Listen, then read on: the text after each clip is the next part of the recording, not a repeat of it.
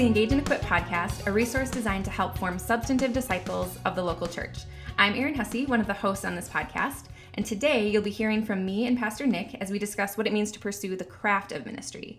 Being a part of the local church means a lot more than just coming to receive and be blessed by what you hear and learn when you attend. It also means taking part in the work that God is doing. Enjoy.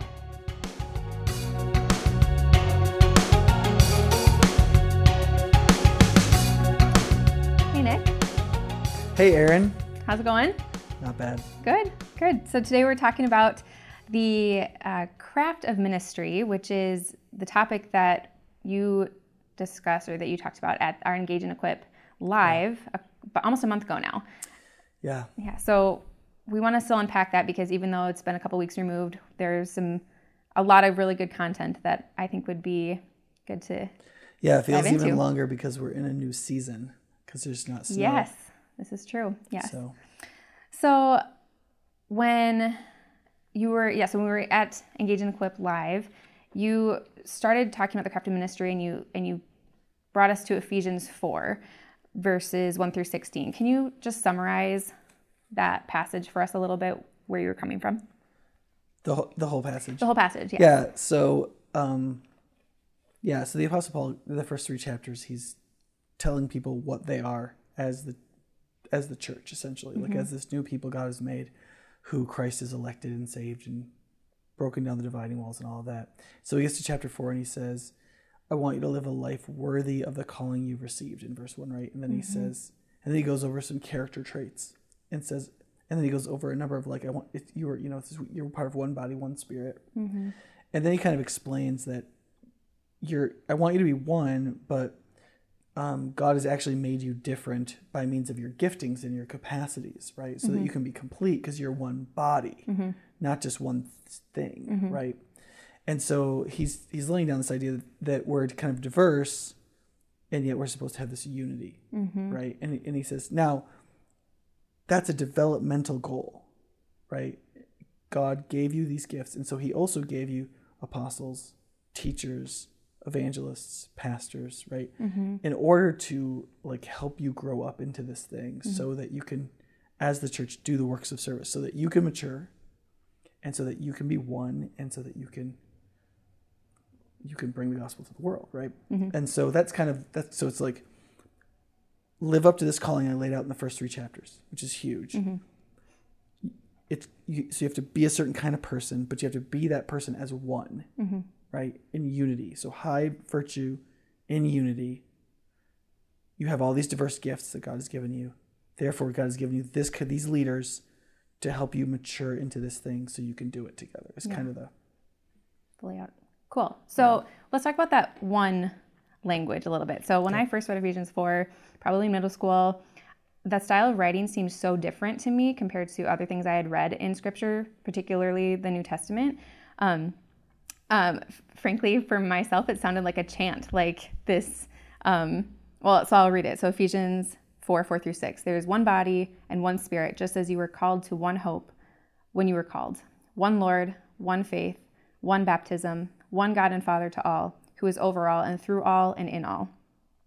So to be blunt, when I first heard this, it sounded like this cultish chant. I was like, whoa, this is so different from any other either narrative or, any other passage that I had read in Scripture. So how is it that we are to understand this concept of being one when we know that we're not a cult, we're not doing something that is, we are to be different from the world, but...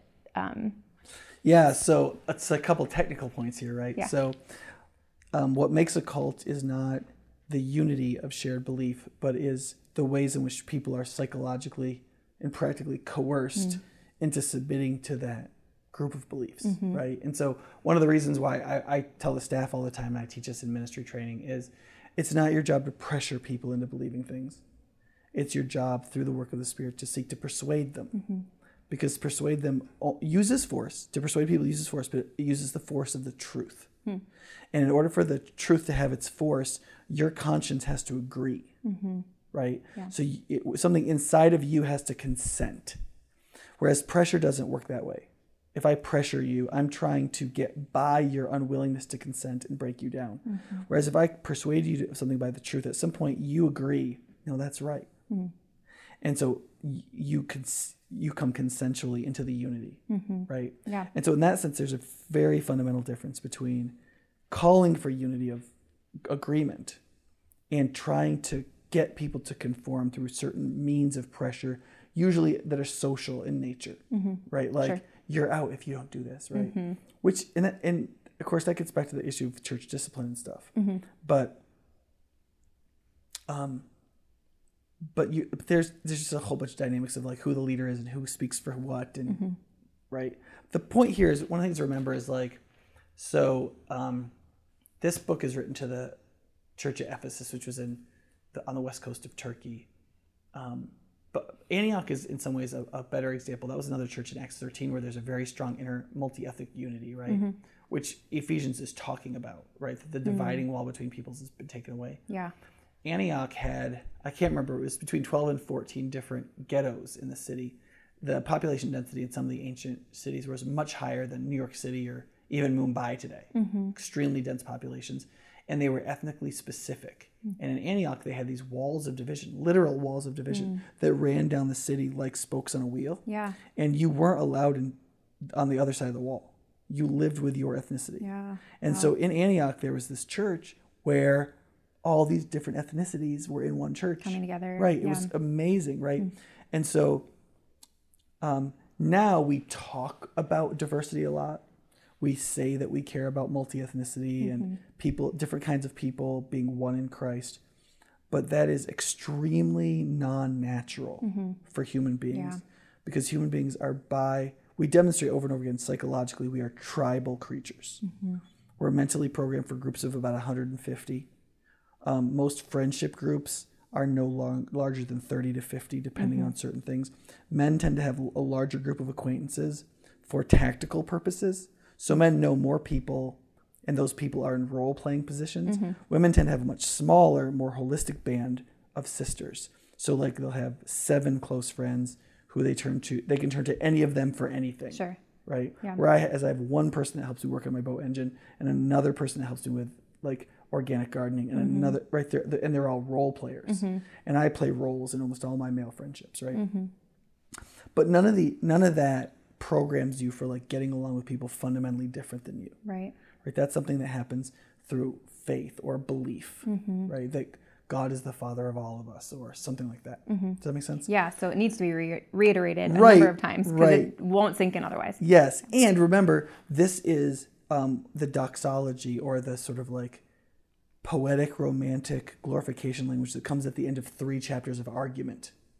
So you probably didn't pick up on this at age 12, right? Right. But there's a sustained argument from chapter 1, verse 1, all the way through to here, right? Where he makes this transition. And so when he says, we're one, and the God who is in all, through all, right? When he's overall and through all and in all, that's kind of a doxology. It's kind of like a closing up of a whole soliloquy. Yeah. That has gone through chapters 1, 2, and 3, and is now concluding in chapter 4. And now he's going to transition, because as you go from here, he's going to have a more moral bent. He's going to say, this is how we should behave. This is what our relationships should look like, which is going to be less overtly philosophically theological. Sure. Right? Less metaphysical, I guess, is the take. Right? So he's not going to be saying Jesus is up there and he's this way. He's seated at the right hand of God. He's going to say things like, husbands, be nice to your children, your wives and children, because you shouldn't be mean, right? Right. That's still theological, but it's applicational. It feels more practical in a way. Yeah.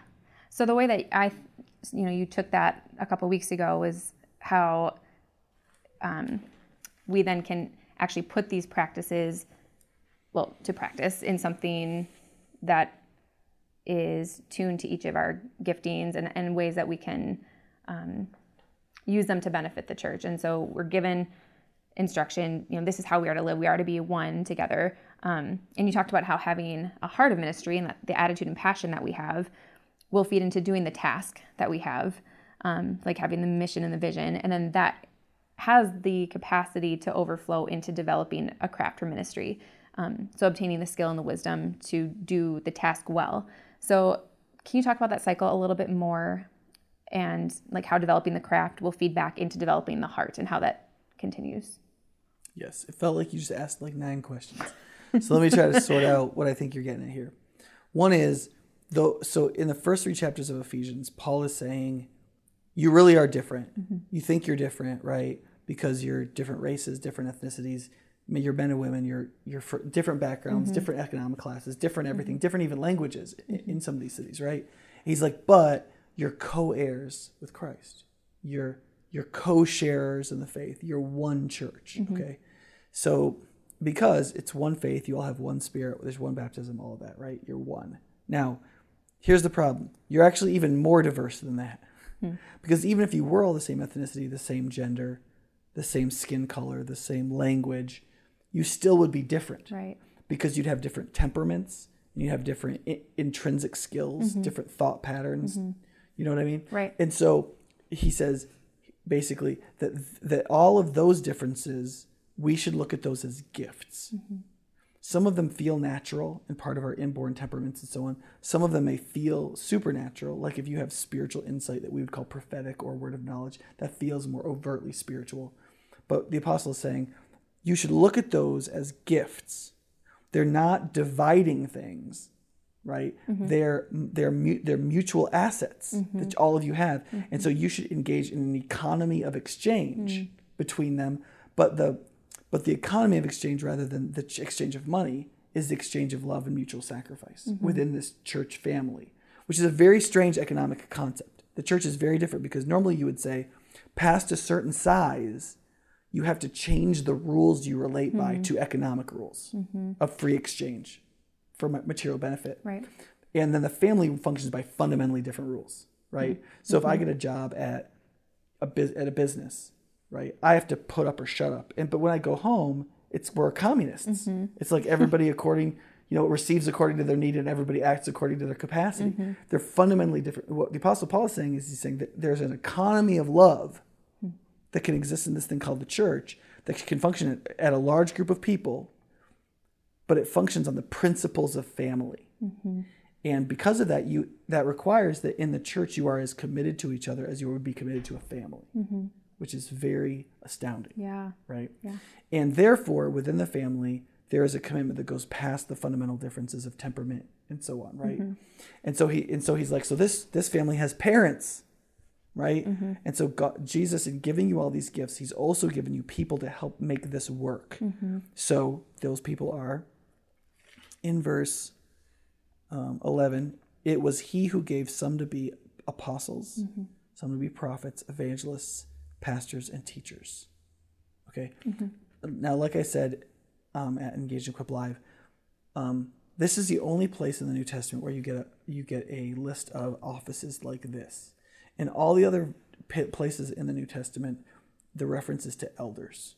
In the book of Acts, in 1st and 2nd Timothy, in Titus, in every other place, in 1st Peter, in the book of James, every other place church government is mentioned in the entire Bible, where there is a reference to local church leadership, it's always elders with the addition of deacons, right? So this is strange. This is a very strange thing. Yeah. And so as I've studied this over the years, the best sense I can make of this is that these offices were itinerant offices, that these people didn't live in one place, but they would go from church to church. So in any local church, you'd have your elders and deacons. And then you would have apostles, teachers, prophets, evangelists that would go around and minister in churches. And so the whole point of those people is when they got to your church, they would try to build everybody up for the works of service, right? And then they'd leave, right? Now, as we've talked about this over the last couple of months, I've talked about 3 categories for ministry. That there's the heart for ministry, which I argued out of John 21, where Jesus goes back and reinstates Peter, and he's like, look, do you love me? Because if you love me, you're going to take care of my sheep. Because you can't take care of Jesus. Like, that's not an option. It's not like a marriage where, like, I love you and you love me and I'll take care of you and you'll take care of me. It's not like that. Jesus is going to take care of you, but you can't take care of him. So the only way you can show your love back to him is to take care of his people, his sheep. Yeah. And so if you really love Jesus, you're gonna take care of his sheep, right? And you'll love his sheep, right? That's what 1 John says that. right? It says, if you love Jesus who you haven't seen, right? The only way you can really prove that is if you love your brother in Christ who you have seen, right?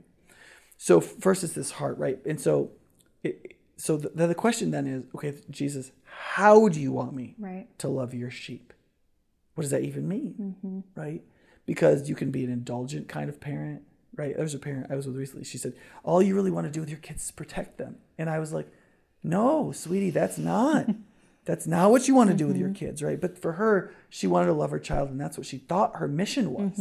And she did not lack a heart for her child. Right. She lacked a mission of a parent, the clarity of mission of a parent needs, right? And so the mission that Jesus gives us is to make disciples of all nations, right? And to teach them to love the Lord their God with all their heart, soul, mind, and strength, and to love their neighbor as themselves, right? That's the kind of person they're to become in Christ. They're supposed to grow in spiritual substance. They're supposed to grow in godliness, which means being like Christ, putting off the old self, putting on the new self, setting their mind on things above, not on things of the earth, right? Colossians 3. And right, that's the mission. So the mission is to do that with all people. Right. Right. So the mission is godliness. Right. Okay, great. So then the question is, okay, now how do you do that? Right. Because you can't do that I can't sit here and think that I will be able to do that for all people. I have a certain group of people that I see and have touch points with regularly. So what does that look like for me, Aaron Hesse, or whoever's listening to do that? Yeah. Right. Yeah, that's the question. Right. Yeah. And so the answer to that question is relative to this passage, which is Jesus gave gifts to people. Right. It says, so verse 7 in Ephesians 4 says, but to each one, that's each Christian, each one of us, grace has been given as Christ apportioned it. So we each have grace. That grace there just means like gifting, like capacity. Something was given to us, and he apportioned it, meaning like you have exactly what you should get. And if you don't like what you've got, you've only got Jesus to blame for it. So it's best to be like, oh, I guess this is the right thing. Right. Right. So it's Paul's explicitly saying it is not accidental or random what you're good at and where you are and all that, right? Okay, and then he says, this is why it says, and he quotes the Old Testament in Psalm 68:18, he says, when he ascended on high, he led captives in his train and gave gifts to men, right? Now the point of that quotation is Jesus is pictured as this conquering hero who our people got raided by a foreign enemy, and they stole people and made them slaves, and they stole our belongings and they made them their belongings. And so King Jesus has gone back into that country and invaded it and beat their behinds and gotten back all of our people and gotten back all of our stuff and then took a bunch of their stuff because they shouldn't have been messing with us in the first place, right? Yeah. And so he comes back like a conquering Roman king or an ancient king. And so he's got these slaves he releases free back to their peoples, but then he also has this plunder who he then gives to people. And so his conquering action as victor has won both people back and gifts back, right? See, that's the picture. Yeah. And so Christus Victor, Christ the one who has won the battle, wins back people to the Father and to his church, right? But he also has won back gifts and he gives them to people, right? And so that what has to happen is that those gifts have to get ordered into Christian maturity, so that a substantive Christ-like person who knows how to use their gift can function well, right?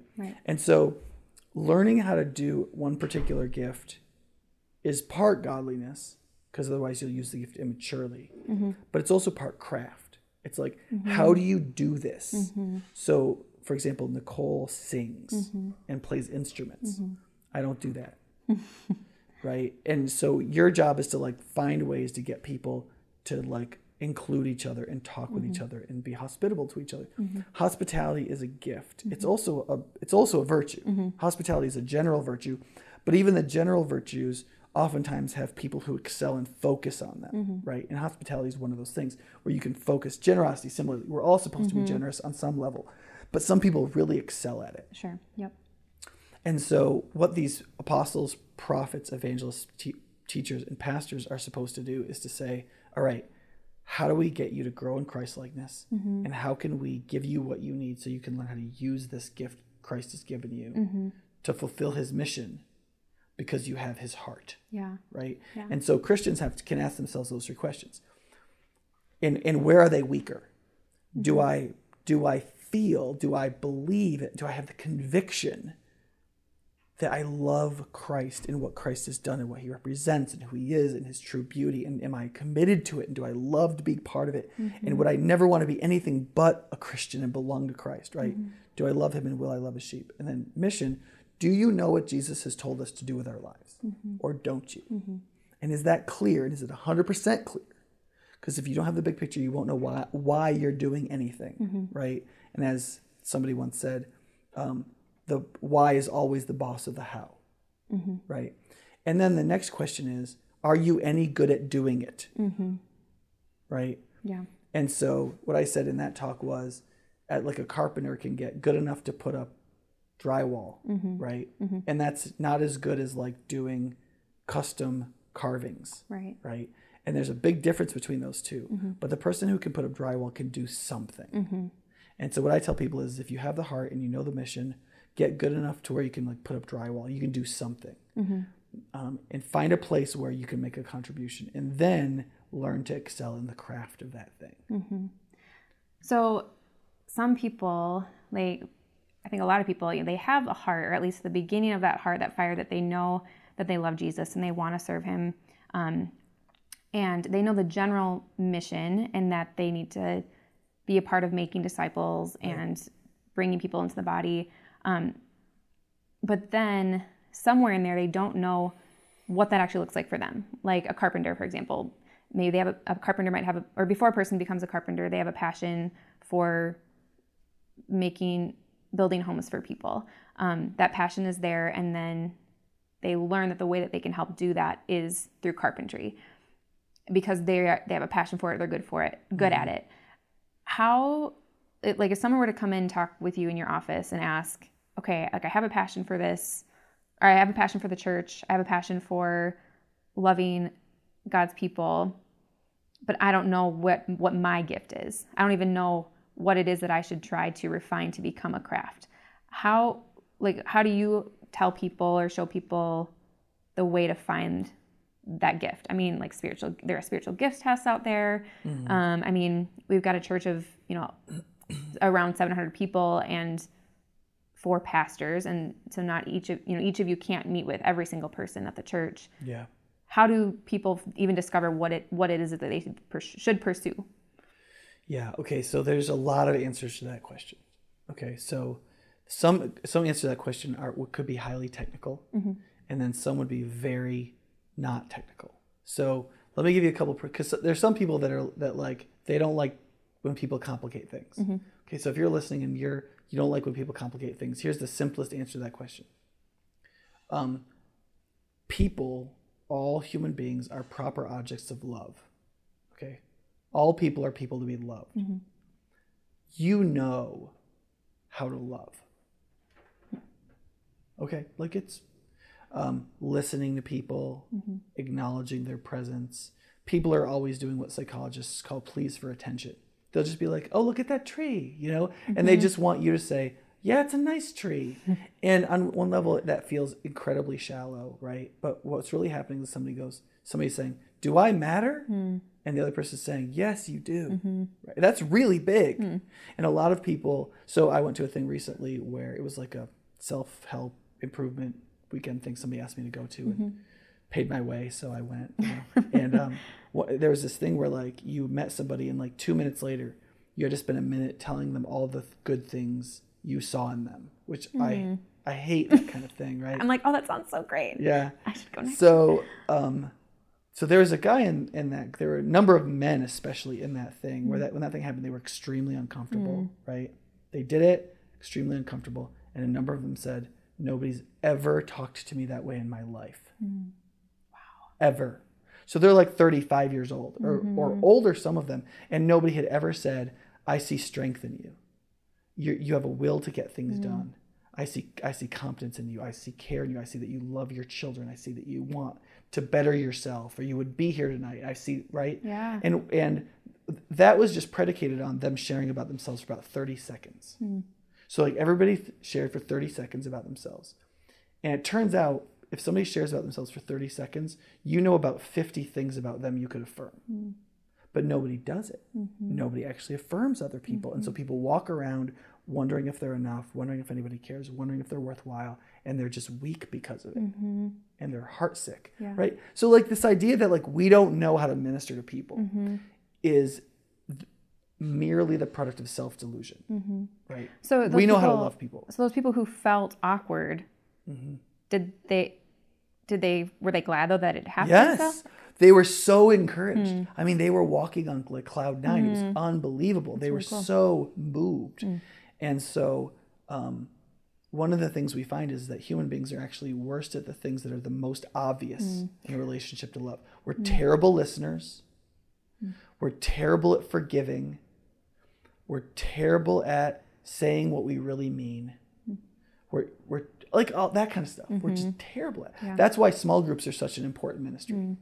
Because people need to be loved and talked to and listened to and belong. Yeah. I mean, those are very simple things. So sometimes people are like, well, why should I go to a small group? What really happens there? I'm just like, just everything human. That's all. Right. Just everything human and divine. But other than that, very little, you know? Right.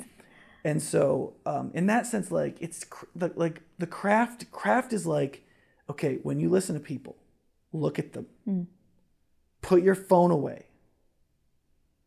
Nod, not like a shut up nod, but like a oh yeah, like kind of in rhythm with their speaking, and like say little things back, showing them you're not just waiting for them to be done talking, but you want them to say more, and ask some follow like you can teach somebody the craft of listening in about 10 minutes, like one paper, you know. But then you got to train yourself to do that over practice. So like that's one thing. Okay, now that's different than learning how to preach. Sure. Right? Yeah. If you want to have the impact of teaching people God's word and how it applies to their lives and like as a ministry, right? Well then yeah, there's a lot of craft there. Like you got to learn the Bible and you've got to learn how to interpret it properly. You've got to learn the rules of rhetoric and how people listen, what they can take, and it's helpful if you're funny, and like there's a lot of stuff in there, right? And then there's everything in between. Yeah. And so the craft of ministry is like very eminently simple, and if you really have the right heart and you know the mission, that'll get you a good bit of the way to contribution. Almost any basically functioning human being, if they get the heart right and they get the mission right, they can put up drywall, so to speak. They can do something. Yeah. But then if you want to preach, if you want to lead worship, if you want to be age appropriate in all of your lessons with 5-year-olds in children's ministry, if you want to learn how to deal with the kind of attitude 13-year-old girls have in junior high ministry, right? There's a little skill to that stuff. Oh, yeah. And there's so much you can learn. Kathleen Schrader, for example, is incredible at spotting kids who are on the autism spectrum and knowing exactly what to do. Yeah. You know, there's all kinds of things you can get good at. And one of the ways you can serve Jesus is by getting good at stuff. And that's really good news for analytic people, because there's a lot of people out there that aren't like everything's hard. They see that being good at something matters, and so they don't want to be told, look, if you love Jesus enough, just love people, right? They're like, that's too vague, that's too shallow. And to say, no, you can get good at skills in ministry that make a big difference in people's lives. They'll be like, yes. Yep. Like right now, we're talking on a sound system. John had to come up here and set up because neither of us can do it. Right. Right? Yes. And without the technical skills that John uses and the other people that help with the audio of this, nobody would hear this. Right. Exactly. Right? Yeah. So as people realize the craft that they want to develop, or they see, okay, this is how I want to practically, you know, do something with this heart that they have for ministry. You talked about a couple weeks ago that part of the development is to simply put that, like to practice it, to get better as you go. First question with that is, why is that so hard to just do that, to follow that? And then I was hoping that you could share a specific time when you had to just get better as you went and just do something. Stories about my ministry failures are abundant. Great. So, yeah. Okay, so... Well, we've got like 5 minutes left. Yeah. So, so there's good and bad reasons why people don't want to learn by doing, right? The bad reasons are like we're just lazy, right? We don't want to give up the time or the privacy or the whatever, right? And that really goes back to the question of the heart, and we have to deal with that. And that's real. Like there's all kinds of times where I just want to go home and be left alone, and I don't want to serve anybody, you know? So I'm not saying those are bad people and these other people are good people. It's just, you're human. You got to deal with all of it. Okay. Yeah. The best reason would be something like, you wouldn't say to a medical student, learn by doing. Right. Right. Yeah. Even though that is basically what happens in most hospitals in June. Like I was told in no uncertain terms by a medical student here at UW, do not go to the hospital if you can do anything to prevent it between June and August. Oh man, because June is when the medical students get released out of their schooling program to start practicing medicine. Yeah. And in about 3 months, they're 300% more competent than they are the first day. Yeah. And so if you can just avoid the hospital, if you get sick and it's June, like go to the Sauk City Hospital. Yeah. Or I'm thinking for family planning. Right. Not to have a child if in the summer months. Okay. Yes, that's good. So anyway, so the point is, there's the fear of malpractice that you'll try to do something and you'll do it wrong and you'll hurt people. And the answer is, you have forgotten what life is like. Okay. Life is this thing that happens whether you're in the game or not. Right. It's kind of like thinking if you don't put any players into the basketball game, the game can't go forward. Except that's not how it works. When the timeout is over, the ref puts in the ball and you start playing the game and the clock is running. And so you just have to get on the field because the game is going on. And so it's best you get out there, you do your best, and that's all you can ever do. In life, in most cases, if you act lovingly, it will be better than if you didn't do anything. Right? Yep. And then you learn as you go. So quick example, because I know we need to close up here. So when I was in college ministry, I did college ministry from age 18 to 20, 2021. And when I got to the college I went to, it was a smaller state school. There were 3 people, including myself, in the college ministry there, right? So here at UW, it goes between 250 and 500 students at Cru. But at the group I was in, there were 3 of us, and the other 2 were Haitian immigrants. Wow. And they were kind of struggling to get their work done. You Yeah. know? And so I was like, oh, this is not what I was hoping for, right? Because I was I was unbound, not as keeled, as emotionally stable as you see here today. And so I was like, where are all these people that are going to help me walk out my faith, right? So by the time I left, the group was 50 or 60 people, and it regularly had 30, 35 people at meetings. And we had 2 different groups. They were about the same size. And there was some real stuff happening on campus, right? And I was probably the most direct leader of all of that. Alexi and I were, right? Yeah.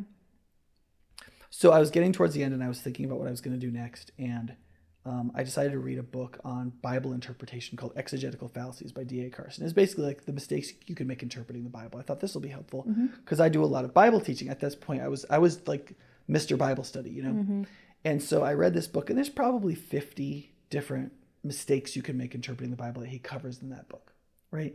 And as I went through the book, I had made very one of them. Oh no! I mean, I think maybe I found one. I was I don't know, I can't remember making this one, And it was a little discouraging, right? But it was also, but I didn't think, none of this ministry I've done will matter now, right? No, I went to some people and apologized, and I went to some other people and be I taught you this, that's wrong. This is right, and here's why, right? And then going back and doing that actually probably had a gretter impact than not having taught or done anything at all. Maybe. I hope so. I hope so. But it's also what told me if I want to do this for my life, I want to go to at least 1 year of seminary and learn how to do this. And I was willing to give up a year of my life and all the income I could make during that year and all of that. And at that point, I wasn't sure I wanted to do ministry. But I knew I was going to be in ministry in the local church, and I wanted to do a better job. Yeah. And so I thought I was going to go get a PhD in one of the humanities and be a college professor. But I was going to do this first. And so I did that because I wanted to be great at the craft. But I don't repent of the 4 years of ministry. I repent of all my sins in those 4 years of ministry. But I don't repent of loving those people or the people I led to Christ or the people I discipled or pastored, Yeah.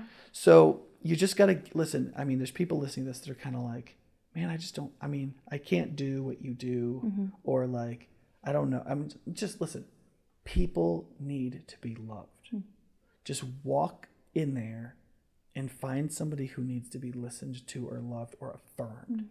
I mean, if the only ministry somebody had was the gift of encouragement or the gift of helps, like you just look for somewhere to help and you just help the best you can, man, that stuff makes the world go round. And so I think having an ethic of contribution that comes from a conviction of loving Jesus' sheep and being on his mission, that if you get that squared away, then you'll see you're doing a bad job. And then you're like, I don't want to do a bad job. And so then you'll be ready to learn. Yeah. And then you'll grow in the craft because God will provide apostles, prophets, teachers, evangelists, and pastors. He will provide those to help you with the craft if you'll listen to them. Yeah. And as you said, too, it does filter then back into having that heart of ministry. As you improve in something and you really do develop a craft of a certain ministry, you realize the impact and you see the impact that it can have on people. And I think that does then greaten the heart. Yeah, makes greater the heart that you have for the people around you. Yeah, and you aren't really a whole person spiritually until you have truth, piety, and action. That you have to have the veritas, the truth, the doctrine, the concept in place. That's mission, right? You have to have the piety. There has to be a fire in your heart. You have to believe with like a certain kind of liquid fire, or like nothing happens. There's no motivation, right? You've got to have the piety. But then you've got to act, right? Jesus says, the person who dug down deep and built a house that had a foundation. So when the winds blew and the flood came, it didn't move, right? That's the person who hears my words and obeys them, right? Does the thing. And so a Christian, and so what Jesus does in us so that we'll do ministry is exactly what Jesus has to do in us so that we'll be Christians, really Christians. And so our sanctification is partly based on whether or not we'll obey Christ. And so I don't think you can become a mature Christian, not in the Ephesians 4 sense, without serving somehow. Yeah. Does that make sense? Yeah, that's good. Thank you. So wrapping up here, we've got our next Engage and Equip Live on Monday, May 14th. And the topic for that, Nick, do you know what that's going to be? I don't know off the top of my head, sorry. It's going to be so good, though. It's so good. Yes. I know what we can let you guys know is that we'll have our general breakout sessions that second hour, which is going to be application for general practices in Christian living. So like how to share your faith with others, how to have spiritual conversations with people, praying with people. I think personal devotions is going to be in there. Yeah. So definitely come to the next one, especially if you haven't been to one already. This would be a really good one to jump into. And if you're not currently volunteering in the church or at all, this is a great one to go to because you won't get sorted out based on your volunteering. Right. It'll just be pick something you want to learn about. So even if you don't do anything service-wise at High Point, this still come to this. Yes, definitely. Great. Thanks, Nick. You're welcome, Aaron.